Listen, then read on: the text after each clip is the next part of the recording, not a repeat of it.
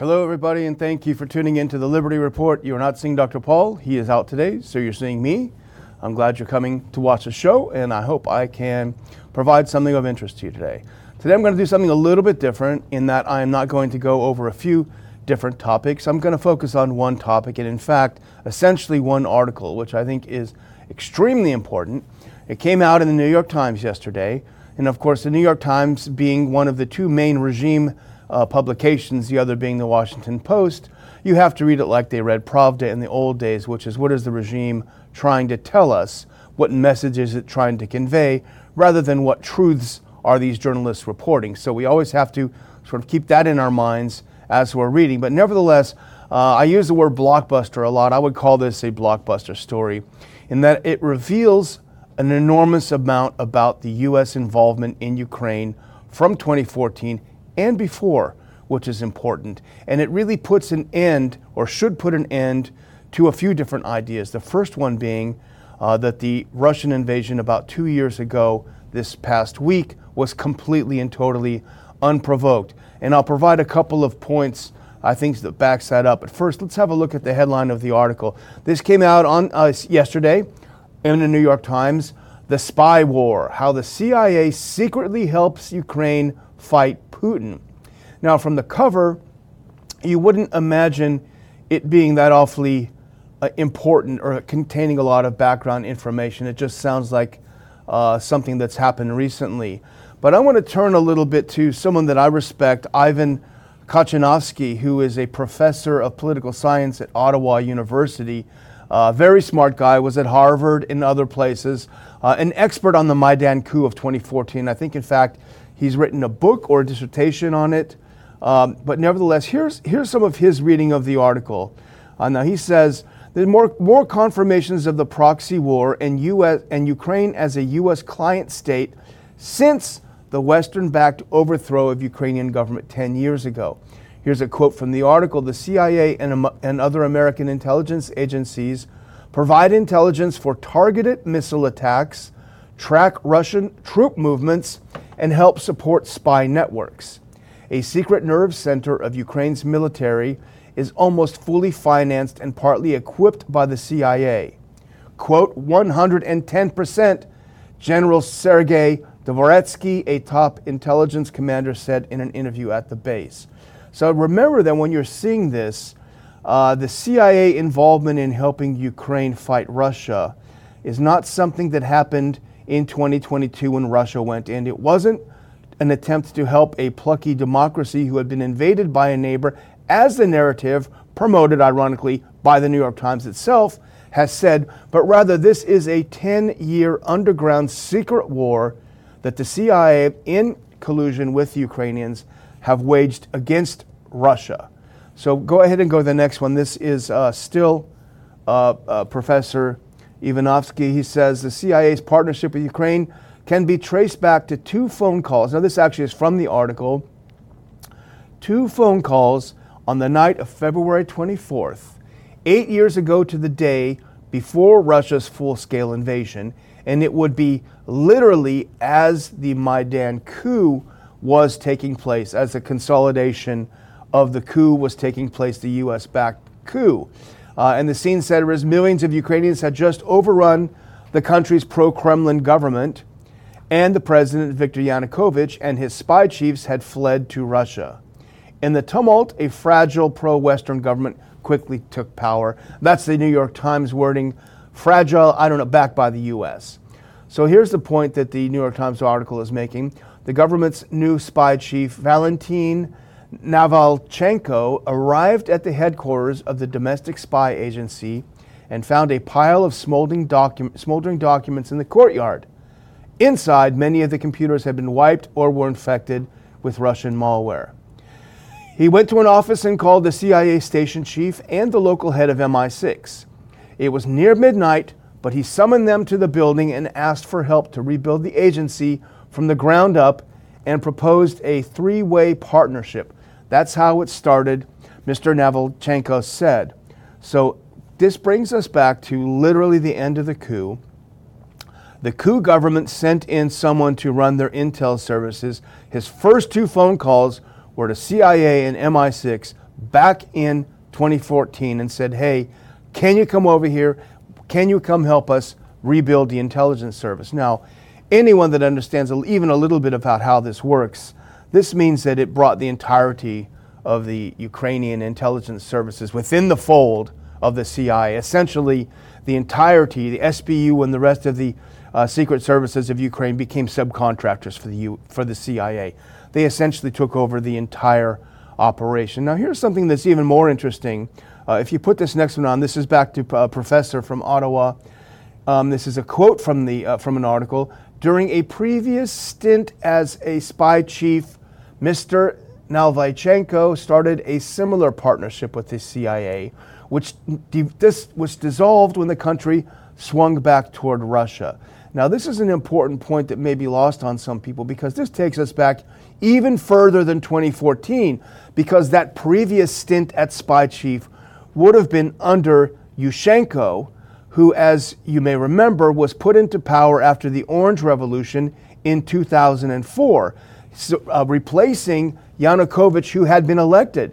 So I know it's getting confusing, but Yanukovych was elected president in the early 2000s in Ukraine. He was reelected in 2004. The U.S. said this was a fake election. They helped a previous color revolution, the Orange Revolution, take over. They installed Yushchenko in power, and the spy chief under Yushchenko, he immediately started a partnership with the CIA. So this has been a CIA operation well before the 10 years ago after the Maidan. It had happened a lot further than that. So some of the other things, let's go to the next one, because the New York Times article also talks about a network of 12 secret bases that had been built along the Russian border. The CIA built 12 secret bases along the Russian border. The work began 8 years ago. These intelligence bases, from which Russian commanders' communications can be swept up and Russian spy satellites monitored, are being used to launch and track cross-border drone and missile attacks on Russian territory. So the CIA has bases on the border of Russia from which it is coordinating the launch of drone and missile attacks inside of Russia. This is what's happening. Now, remember what happened when in the U.S. when we thought there was a Chinese balloon spying on us from the air. Of course, America was in a panic. The president was ready to go to war with China, of course.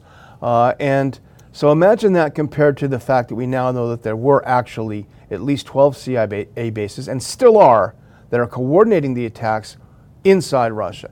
So go to the next one now, because this is important, I think.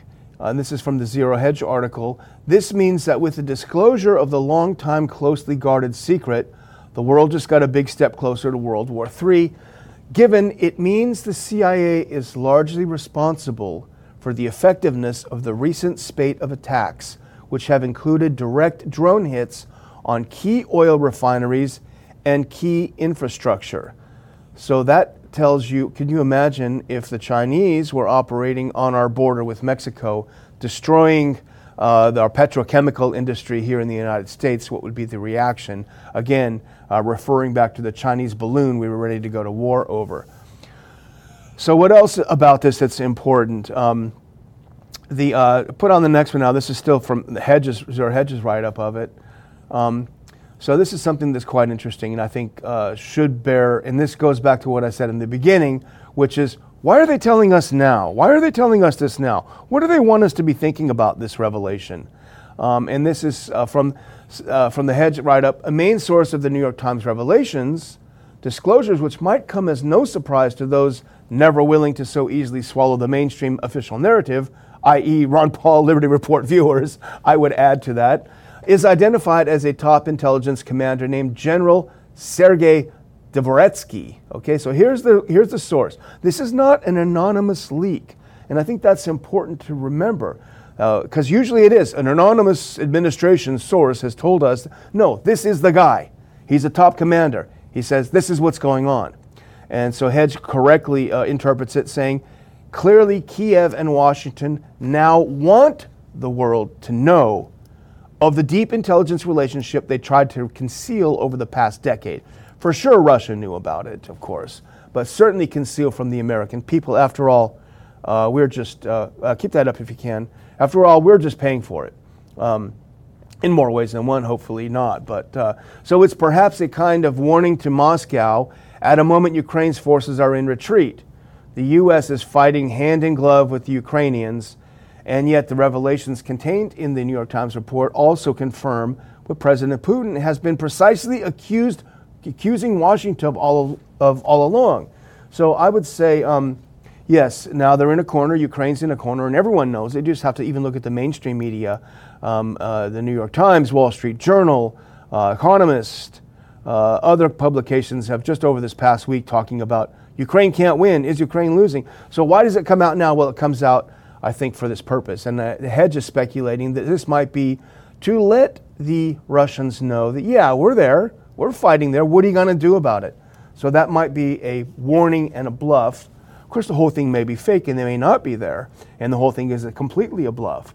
But I think the point that we have to keep in mind is that this is probably meant to deter Russia from what they are in the process of doing. We talked about it last week on the show, that they took Avdiivka. They're advancing on all the fronts. The Ukrainians have run out of weapons. They've run out of bullets. They've run out of men. They got guys in their 90s fighting. They've got mentally handicapped people fighting. They've got pregnant women fighting. There's no one left to fight. Yet, of course, the neocons in the U.S. say, come on, keep going, keep going, keep fighting. Well, there's no one left. So this might be a kind of a desperation move to say, hey, we're there. You know, do you want to party? Could be the case. Now, here's something else that was interesting in this. If you put the next one up, I think this is still from Hedge.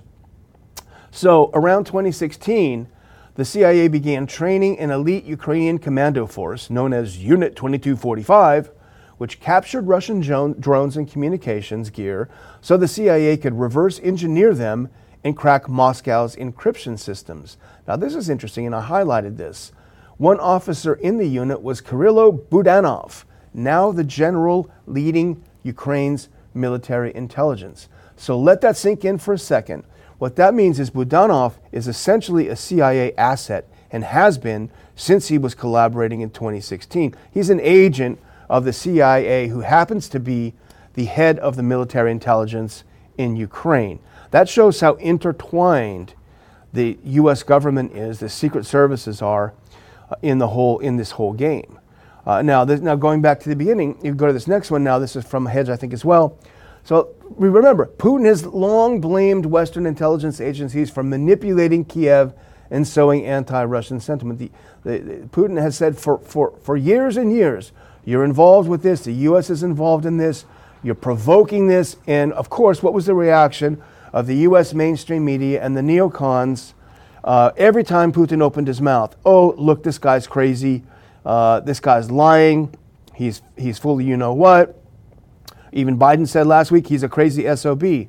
Well, it turns out he was telling the truth when he said all this. In our own media that had been lying to us, New York Times lying to us for all these years, now finally admits it, what's happening. So I think this is an incredibly important revelation that should be really deeply considered. I think anytime you hear anyone else from the media now say unprovoked invasion, you should say, oh, really? Unprovoked.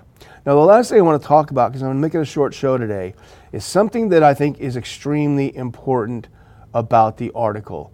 And this is from the Hedge write-up. If you go to this next one, this is the subhead is a stunning admission, tiptoeing around Trump.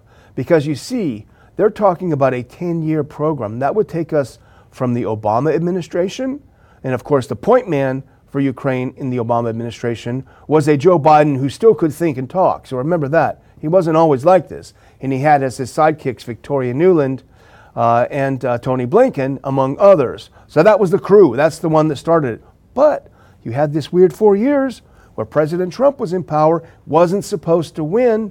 There was a fear that he might ruin Project Ukraine for them. So what did they do? Well, put it back up. They tiptoed around Trump. The CIA, the U.S. intelligence community, tiptoed, i.e. defied their boss, the president. And here's what they write. Among the most interesting and curious moments of the New York Times report is a description of the CIA's program's expanse under the Trump administration. The report suggests that the true scope may have even been hidden from Trump.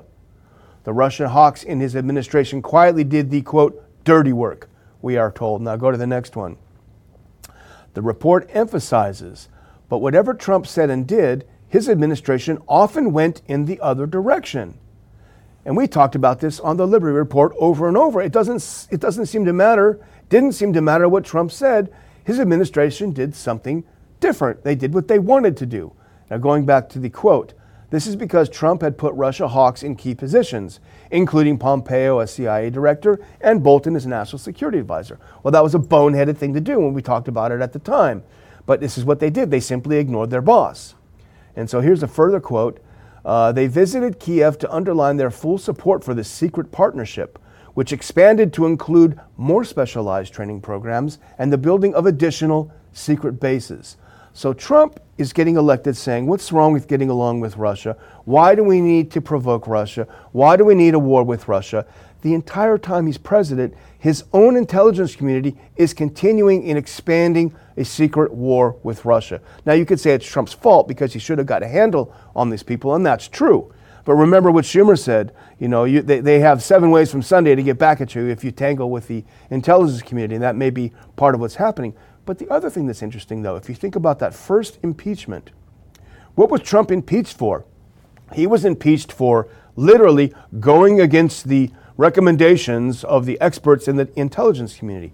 I think, maybe it's true, maybe it's not, I think Trump knew the gig was up, he knew what was happening, and it was a last-ditch effort to prevent them from doing what they were doing by trying to cancel the assistance to Ukraine, that final assistance, which people like Vindman, a Ukrainian, someone who hates Trump, who was working inside the White House and spilled the beans, blew the whistle, basically made up a bunch of lies about Trump to get him impeached. Trump was trying to go against what the intelligence community was doing in Ukraine, i.e. provoking war with Russia. And for that, he ran up against the third rail. And the third rail is the deep state. And the deep state did his best to take him down. Now, this isn't praise for Trump because he did a lot of terrible and dumb things. However, it just goes to show the extent to which they will go to make sure that U.S. foreign policy is completely aligned with what the deep state wants. And what the deep state wants is war, war, and more war. So keep that in mind. It's a very dangerous situation we're in now, and I think we're in the beginning of a very serious escalatory phase in Ukraine, now that the neocons are getting more and more desperate. So I will close by thanking all of you for watching the Liberty Report. We will both be back in the saddle again together very soon. Thank you for your patience while Dr. Paul is away. See you later.